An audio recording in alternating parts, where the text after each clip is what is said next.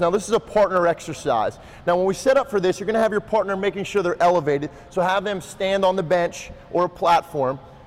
Person going, making sure that their wrists are straight. You're gonna resist at the top of the hand as they make a fist. Now it should take about 5 seconds to come up, 5 seconds to come down, giving constant resistance. So Brandon's gonna push up as hard as he can. I'm gonna resist, 2, 3, 4, 5.